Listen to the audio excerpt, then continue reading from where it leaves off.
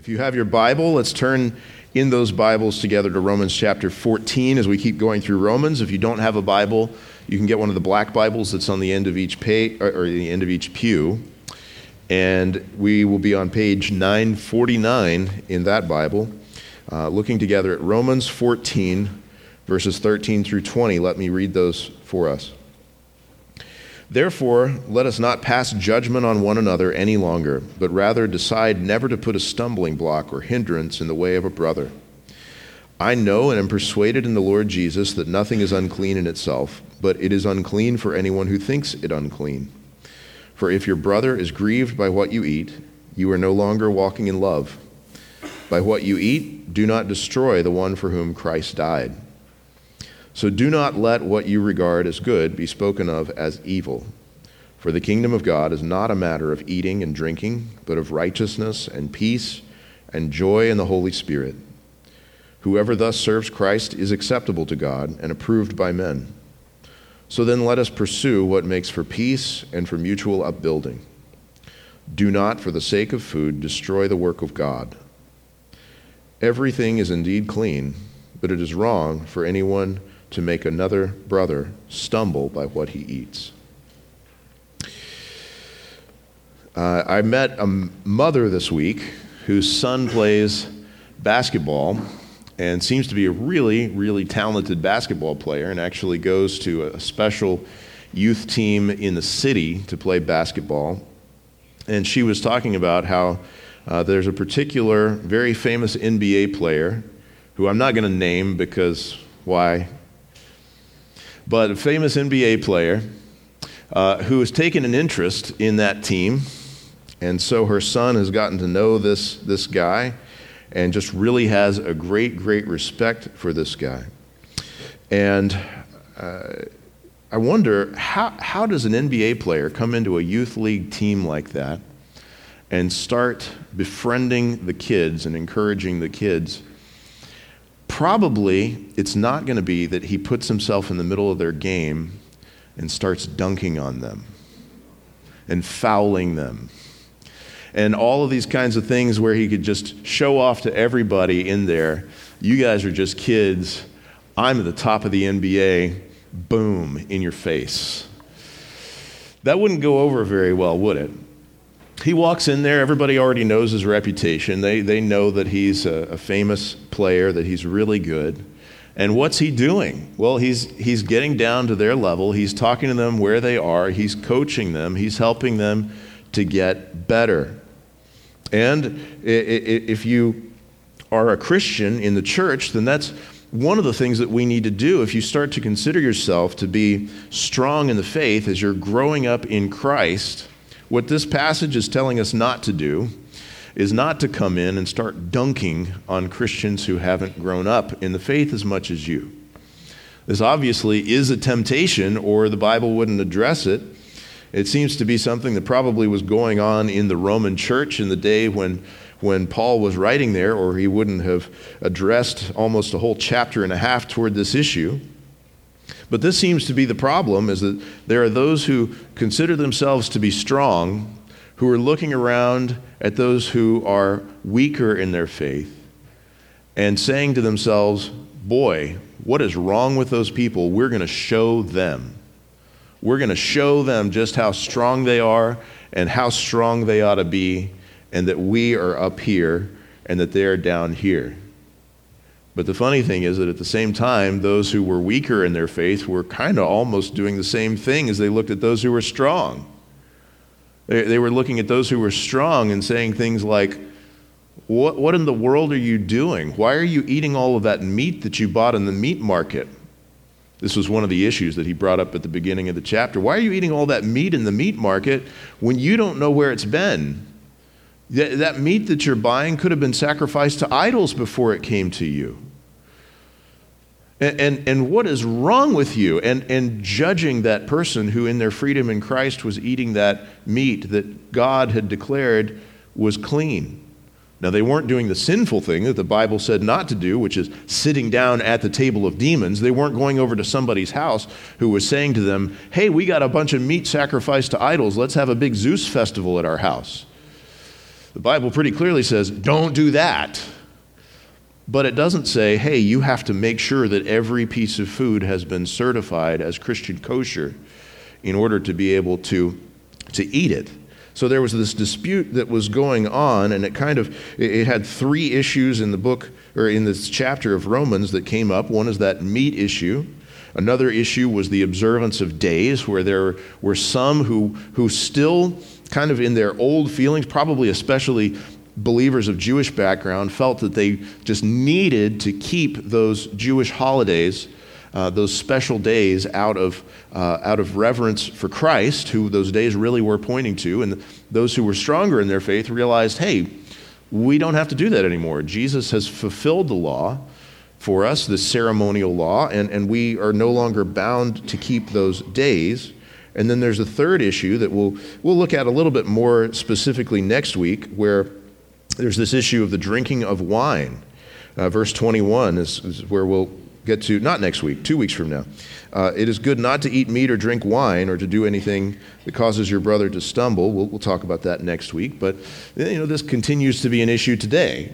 The wine drinking may have been something kind of similar, like maybe the wine was offered to idols, or it may have just been like, kind of what everybody knows is a controversy about wine is that a lot of people have a big problem with it. And so what do you do? And so there are these issues where there's the strong and there's the weak. And as we come to Romans 14, there tends to be a question in all of the ways that we would apply it today: who's strong and who's weak? I want to tell you as we start out in this passage, whatever issue you have in mind in particular, where you're thinking to yourself, okay, here's the group of weak Christians today, and here's the group of strong Christians today, I'm going to guess you probably put yourself in that strong category. It's probably where you're thinking of yourself.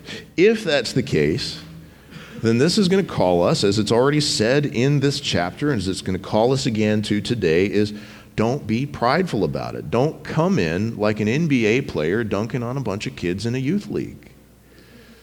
Don't just come in to show off. Instead, do what Jesus says that we should do, to consider others more significant than ourselves, to be a servant of all, and not to come in showing what a high position we have.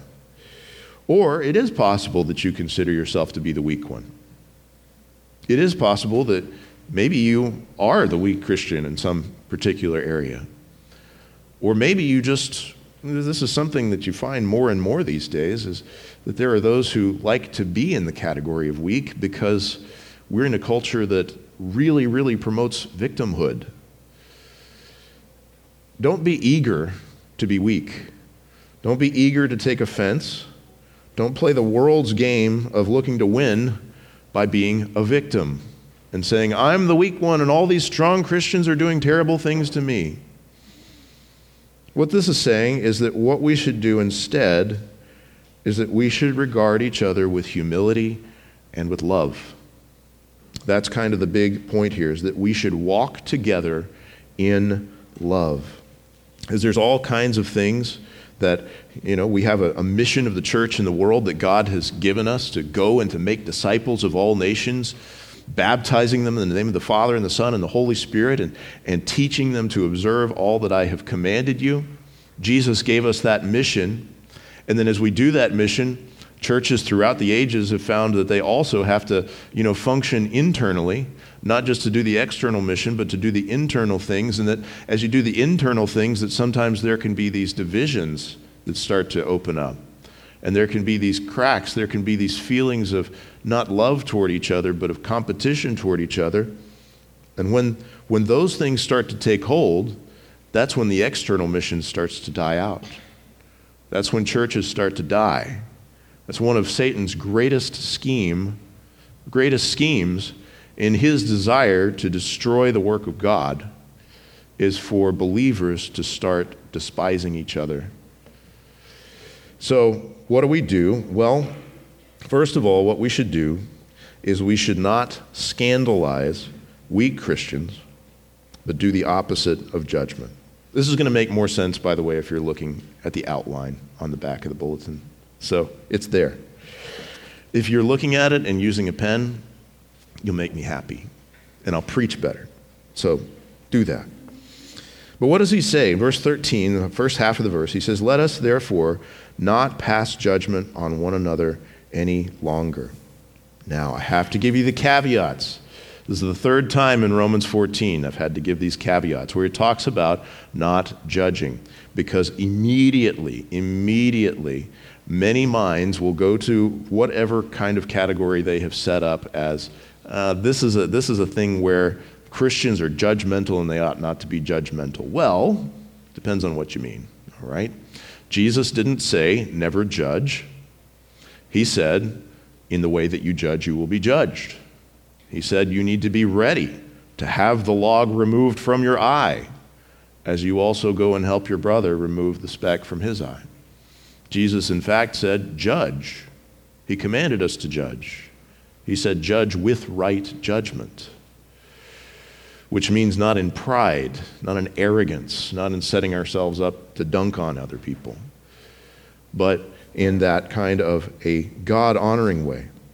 The Bible never says that we are never to make any kind of moral judgments.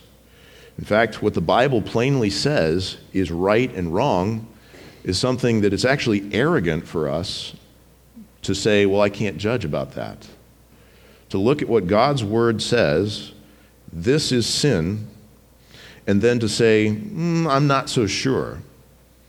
Sometimes people say, well, that's humble, but it's incredibly arrogant toward God.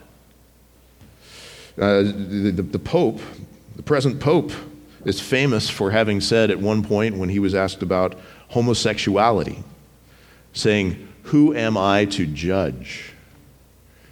Which is a funny thing for a Pope to say, but it's also a funny thing for any Christian who has a Bible to say. Because the Bible is extremely clear. Extremely clear.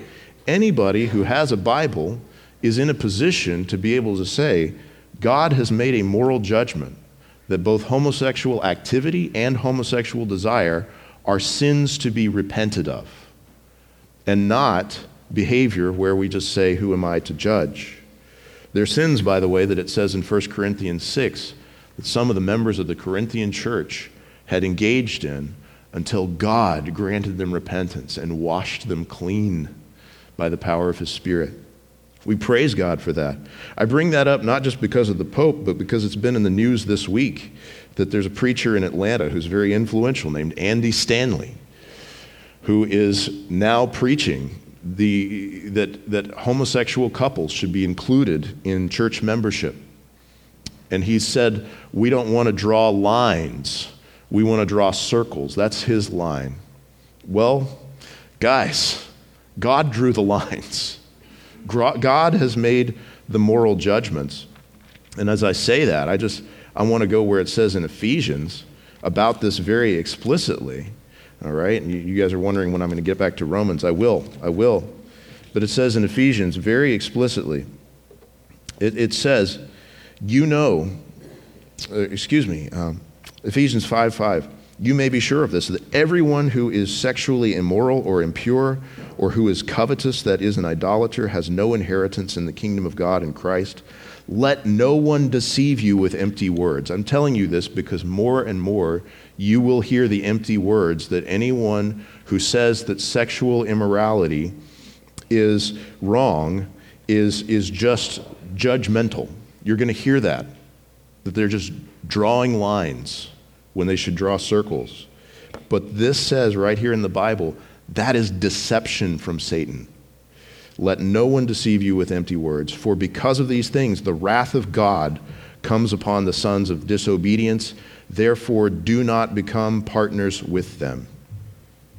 So, I'll just leave it at that, but I'll say, when it says, let none of you judge one another any longer, it is not talking about the kinds of things that the Bible says are clearly what we ought not to be engaging in as Christians.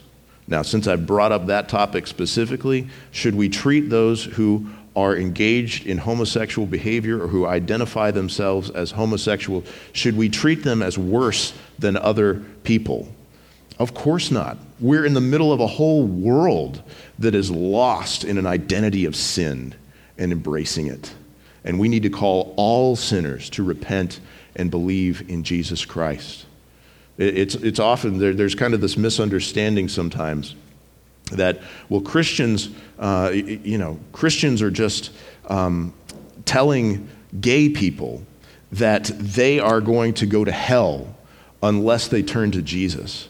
No, we're literally telling everybody that they're going to go to hell unless they turn to Jesus. Jesus said, you must be born again or you will not see the kingdom of heaven.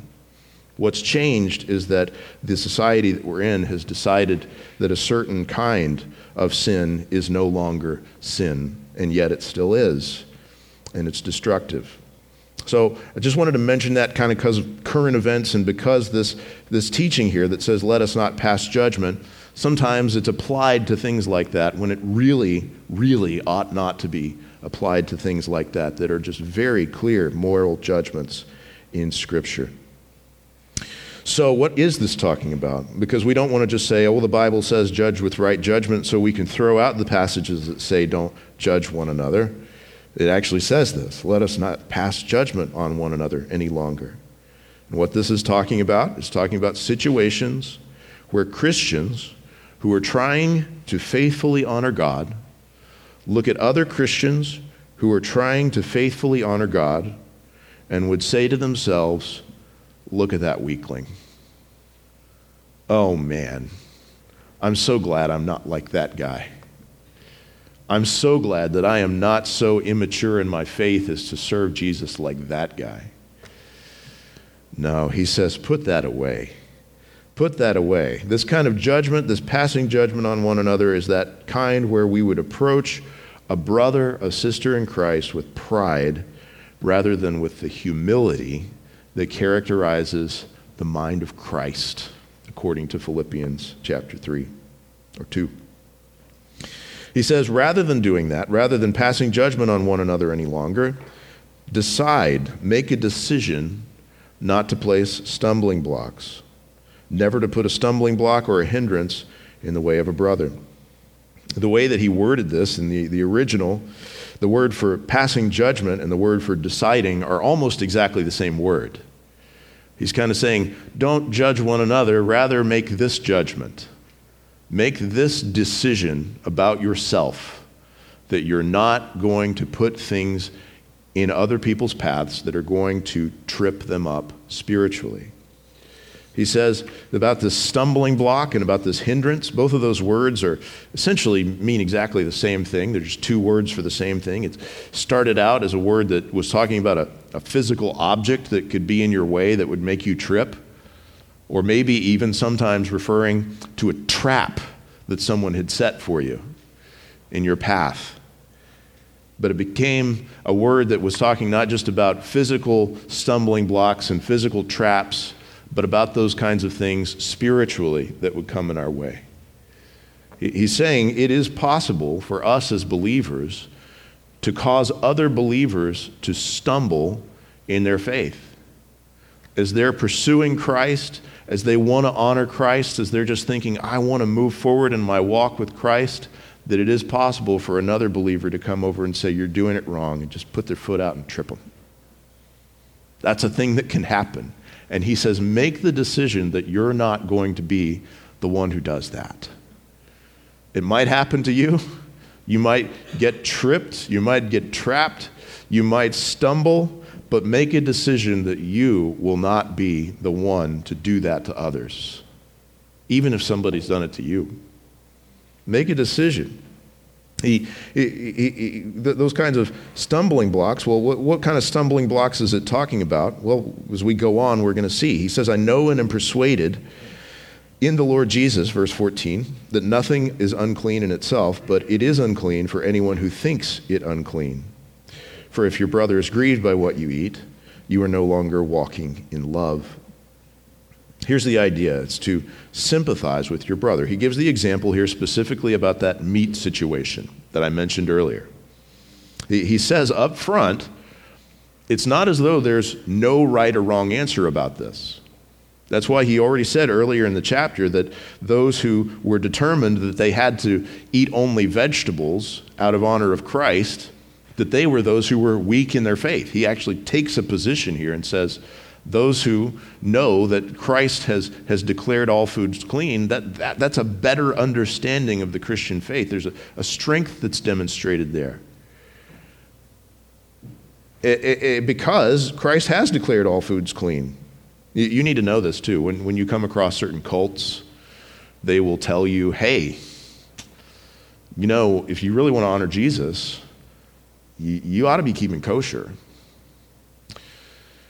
And those who don't know their Bibles well will say, wait a second, maybe you're right, because that is written into the law.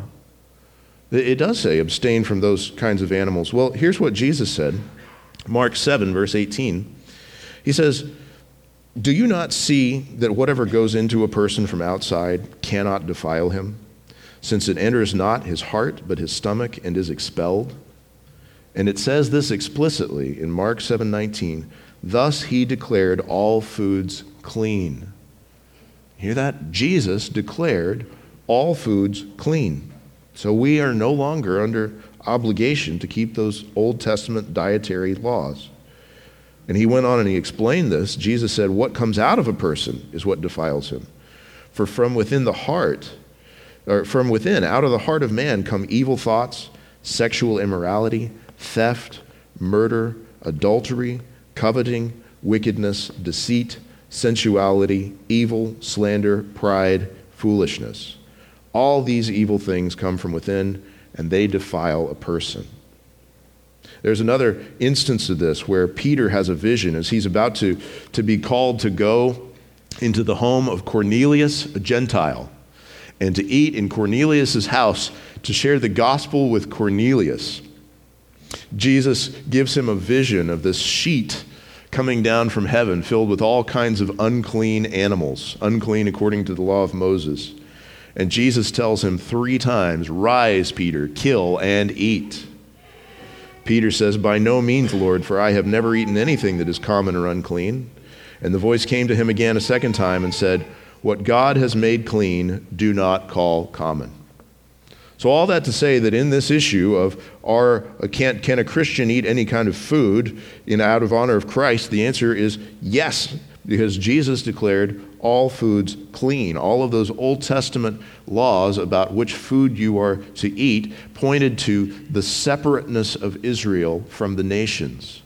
And it points us still today toward our need to be holy and set apart from the nations. But in Christ, we no longer have to be set apart in keeping these particular dietary laws. We now are a people of every tribe and tongue and nation, with people in Papua New Guinea eating very different food from what we're eating here. And we don't say, because you don't eat the same food, you are not part of the same body of Christ with us. He's done all of that. He's declared all foods clean. But here's the way that he calls the strong Christians to sympathize. He says, but it is unclean for anyone who thinks it unclean. He says, look, you have brothers in Christ who think that they need to keep a certain diet out of honor of Christ. They don't think that they have to do that to get their sins forgiven. If they thought that, they would be outside the gospel. But they just think, hey, this is the way that I'm supposed to honor Christ. They're mistaken about it. But Paul says, put yourself in their shoes. Put yourself in the shoes of a person who feels that they must keep these regulations in order to follow Christ. And think about, if you had that conviction, what would it then look like for you to serve Christ? He says, if anyone thinks it unclean, it is unclean. Why is that? Well, it's because of what he's going to say at the very end of the chapter, which we'll get to in 2 weeks. He says, for whatever does not proceed from faith is sin. See, the strong brothers in Rome wanted to come up to the weak brothers and say, you're weak, eat this meat with me. And the weak brothers were being caused to stumble from that because they did not have it on their conscience that it was okay for them to do this. And so what was happening? Well, you had 2 people doing the same action, but one of them doing it not out of faith, breaking his conscience, doing what was on his conscience not to do, and so he was led into sin. by that strong brother. It's a stumbling block that was presented there. He says, put yourself in this person's shoes. And he says, what should we do instead of presenting stumbling blocks? Well, we should walk in love. Instead of showing off our freedom, we should walk in love. He says, verse 15, for if your brother is grieved by what you eat, you are no longer walking in love. By what you eat, do not destroy the one for whom Christ died. He says here, hey, don't carry out your Christian walk with the goal of just showing that you're an awesome Christian. Let people think that maybe you're not as strong in Christ as you actually are. It's okay. They don't have to know everything about the depth of your walk with Christ. They don't have to know everything about how many theology books you have read to be able to have the point in your head of exactly how right you are about this point. And maybe you are right, but he says, hey, you know what's much more important than people seeing that you are a strong example to follow? What's much more important is people knowing that you love them in Christ. He says, walk in love. Walk in love. He says, by what you eat, do not destroy the one for whom Christ died. Now, I've got to ask a theological question about this verse here, okay? This is sometimes people will say, well, this is a verse that means that there are people for whom Christ died who are going to go to hell. I want to ask this. Is this verse saying, this is verse 15, if you're not looking at it, you need to look at it to think about this. At the end of the verse, do not destroy the one for whom Christ died. Is it saying that a brother in Christ can be sent to hell by our unloving behavior? And I want to answer that with another question. Can a person for whom Christ died be destroyed for all eternity? The answer is no. The answer is no. And how do we know that? Well, it's because he's already said so in the book of Romans. In Romans 8, verse 31, it says this, what then shall we say to these things? If God is for us, who can be against us? He who did not spare his own son, but gave him up for us all. You hear that? He's saying Jesus died for us. God the Father gave up God the Son for us. If that's the case, how will he not also with him graciously give us all things? Well, we could just stop there. That verse just says it. If Jesus has died for someone's salvation, they will go to heaven. They will be graciously given all things. He says, who is it that Jesus has died for? Verse 33 of Romans 8. Who shall bring any charge against God's elect? Jesus died for all of the elect, all of those who God determined from before the foundation of the world that he would set his grace and mercy and love on. He says, it is God who justifies. Who is it to condemn? Christ Jesus is the one who died, more than that, who was raised, who is at the right hand of God, who indeed is interceding for us. Who shall separate us from the love of Christ? And he lists every kind of thing that there is that could separate us from the love of Christ and says, none of this can. Nothing can separate us from the love of Christ. So, this verse in Romans 14, verse 15, if we take it together with what it says in Romans 8, it cannot possibly mean that the brother for whom Christ died is going to be separated from Christ and suffer an eternity in hell. That's just not possible. If it were possible for a brother in Christ to trip you up to the point that you lost your salvation and you were eternally destroyed, you would absolutely have that happen to you. And you would have it happen to you before a brother in Christ ever did it, because Satan would be eager to do it first. But God is bigger than those things. He's going to keep us. We don't have to worry from this that somebody who was going to go to heaven is going to go to hell because we tripped them up. However, we need to be very, very careful not to trip each other up. That's what he's getting at here. We're not to destroy the one for whom Christ died. We're not to do the things that are destructive, that tend toward harm, murderous actions toward our brothers and sisters in Jesus. He's saying, hey, you guys who are showing off how much meat you can eat in the worship service, while your brothers in Christ are sitting over there with only their vegetables going, oh, I can't believe they're doing that. Maybe I should do that too. I don't think so, but it may seem like, well, we're just being strong Christians here, but he's saying you are doing something hateful in showing off your freedom at the expense of love. This is the point here. We ought to be willing to lay aside our freedoms that we genuinely have in Christ out of love for our brothers and sisters in Christ. We are to not do things that are destructive to others just because we can. The point here is, just think of it this way. You know, the number one thing that Christians usually bring up to me when I say Romans 14 is alcohol. As I said, and we're going to get to alcohol next time, but I will just use it as one example right here. Think first about the self-sacrificial love of Jesus. What did Jesus do? He set aside all that he deserved to be given to him, the position that he deserved to sit in. He set it aside, came here out of love for us, went all the way to the point of death on a cross, being mocked for things that were not true about him. He could have just jumped up and told everybody, I hereby dunk on you. You are wrong. But what did he do? Out of self-sacrificial love, he laid aside his freedoms and went to the cross to purchase us. Contrast that with the brother in Christ who opens up a beer in front of a brother who was a sloppy drunk before he came to Jesus and still struggles to stay sober.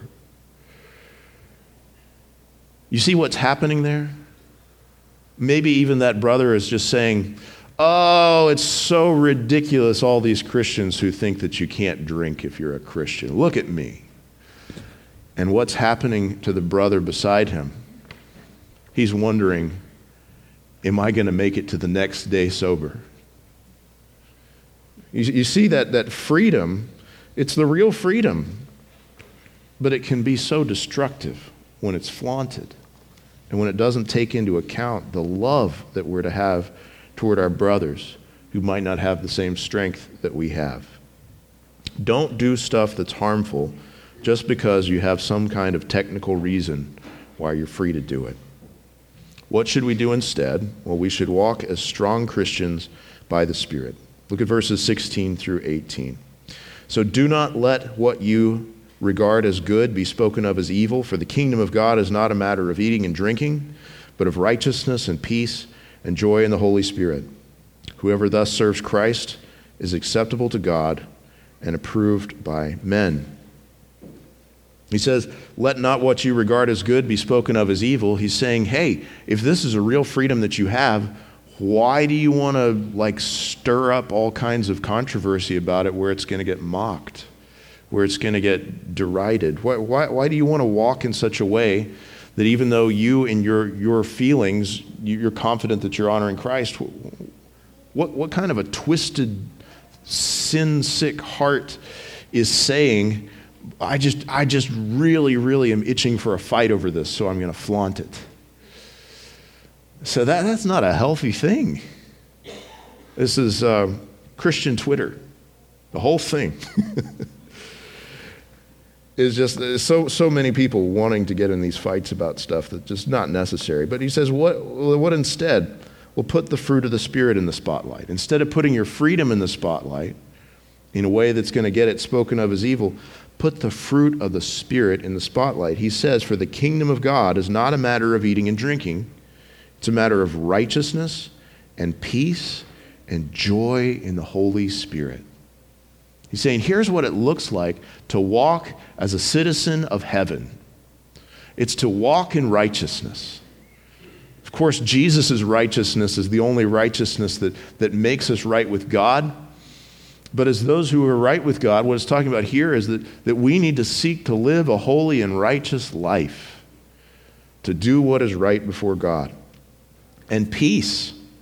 We have peace with God through Jesus, by faith in Jesus, and we also have peace with one another that's built up. He says, pursue peace, not controversy, and pursue joy.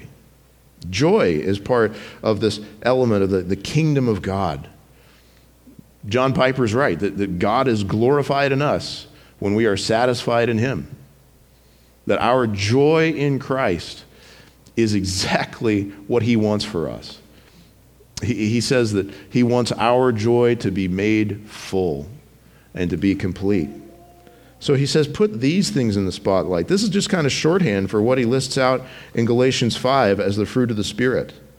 He says the fruit of the Spirit is love, joy, peace, patience, kindness, goodness, faithfulness, gentleness, self-control. Against such things, there is no law, by which he means you're not going to have to get into some kind of a controversy over whether there's a regulation that should or should not be followed about the fruit of the Spirit.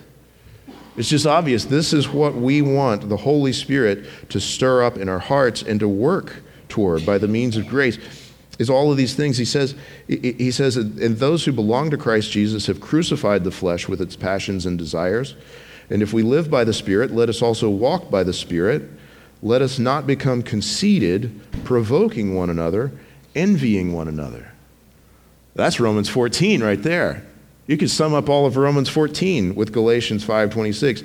Let us not become conceited, provoking one another, envying one another. Instead, grow in the grace and the fruit of the Spirit. Let that be what's on display as our membership in the kingdom of heaven. We also need to be eager to be accepted by both God and fellow Christians. Now, occasionally, you'll meet a well-meaning Christian who will brag about how persecuted they have been at all of the churches they've ever been a part of. And it usually is a lot of churches in this situation. Boy, I was at this church, and they just didn't want me because I was just too strong in my faith, and they just couldn't handle it. And then I was over at this church, and they didn't want me because I was too strong in the way that I worship, and they didn't want me. And then I went over here, and it can almost be this kind of badge of honor sometimes to Christians in a certain way of thinking of, boy, I must really be serving God well because I get rejected everywhere I go. Here is what it says in verse 18. Whoever thus serves Christ is acceptable to God and approved by men. Now, caveat, just like the caveat with judgment, we're not supposed to do anything it takes to be approved by men. That's called fear of man, all right?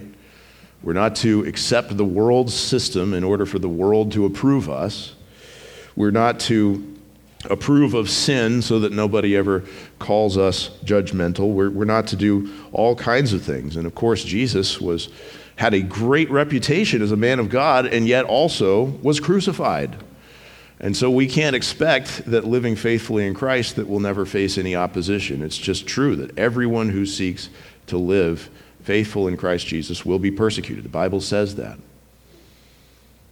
But at the same time, we ought to seek to be known as people who are people of peace and love and joy in the Holy Spirit and of righteousness. People who, even though some might see us and disagree with us in ways that makes them angry, that they're still going to be able to see, but she is an honorable woman. He is an honorable man, and especially among our brothers and sisters in Christ. It is a good thing to be approved by our brothers and sisters in Christ, our fellow church members. Acceptable to God, what does that mean? Well, our sins forgiven.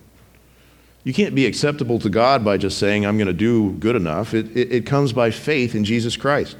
Hebrews 11:6 says, without faith it is impossible to please him. You can't be accepted by God without faith in Jesus Christ. It says in Romans 5:1, since we have been justified by faith, we have peace with God through our Lord Jesus Christ. That's the only way to be accepted with God. And as we are accepted with God, and as we have faith, that's going to come out in fruit of the Spirit that would even help us to be, according to verse 18, approved by men. And to have these relationships with human beings where other people would be able to look and to say, that is a person who has the fruit of the Spirit, not necessarily in full. None of us has the fruit of the Spirit in full, but buds of the fruit of the Spirit that are growing, and I see the grace of God at work in that person. That is something that's valuable and that we ought to strive for, rather than striving to get kicked out because we're so faithful. He says, pursue what builds up and not what tears down, in verses 19 and 20. So then let us pursue what makes for peace and for mutual upbuilding. Do not, for the sake of food, destroy the work of God. Everything indeed is clean, but it is wrong for anyone to make another stumble by what he eats. So he says, do not destroy. Don't come in looking to tear down, but instead look for what makes for peace and for mutual upbuilding. Now, both of these things, you know where they're going to come from. They're going to come from Christ. They're going to come from his Spirit. They're going to come from the ordinary means of grace where Jesus builds us up, helps us to love each other, helps us to grow in Christ. That peace was purchased on the cross. Did you know that?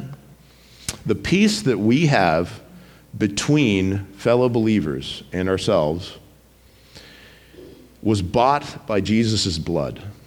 It says so in Ephesians 2.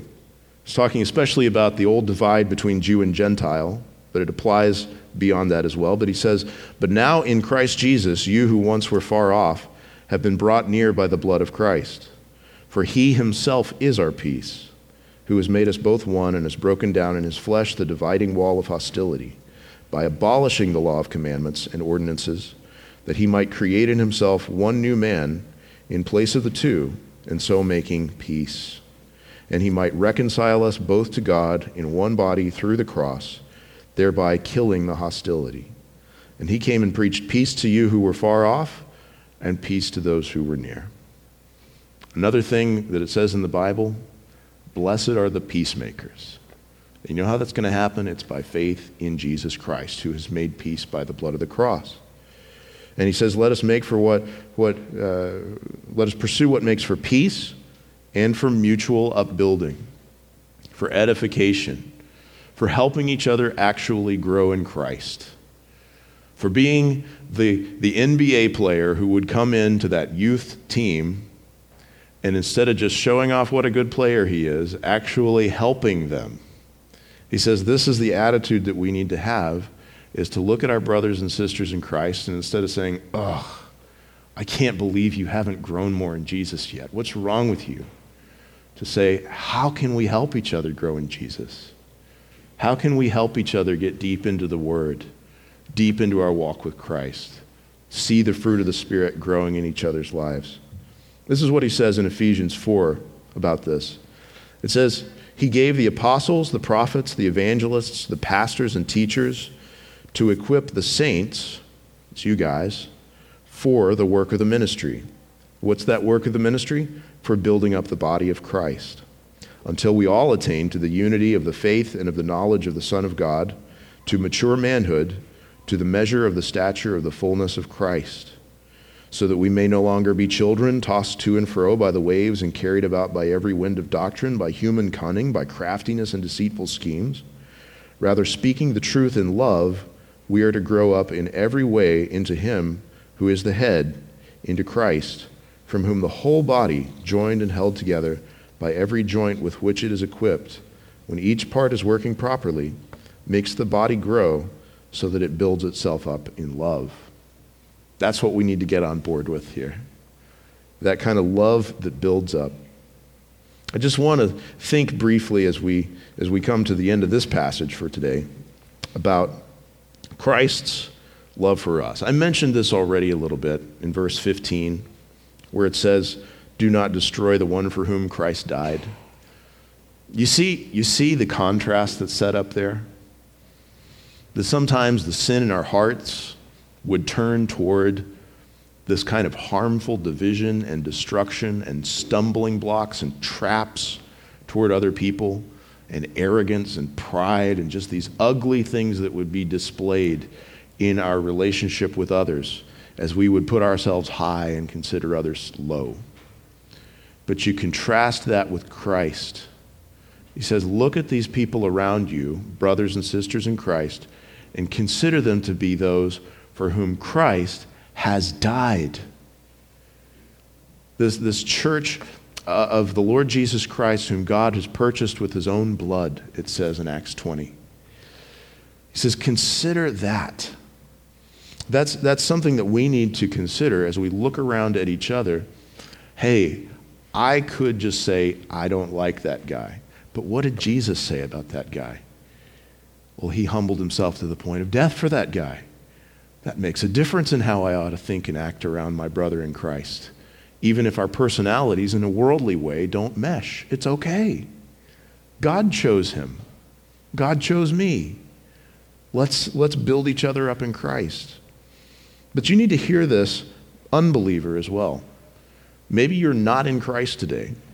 Maybe some of the things I said to you today are absolutely revolting, and you find them unloving, and you find them to be stumbling blocks. And maybe the reason for that is because you're outside of Christ. And maybe the reason for that is because light has been shined on your heart by the Word, and you're uncomfortable with it because you'd rather hide in the darkness than come to a place of repentance and faith in the Savior. If that's you, I have good news for you, which is that God has loved sinners just like you and me, sinners who in our own hearts wanted to hide in the darkness. And this is the way in which he has loved the world, is that he gave his only Son, so that whoever believes in him should not perish but have eternal life. What Jesus has done is he's shown humility. He's laid aside his freedom in order to come and to save sinners. He tells us who are believers in Philippians 2:5, have this mind among yourselves, which is in Christ Jesus. But then he tells believers and unbelievers, here's what Jesus did. Listen to this.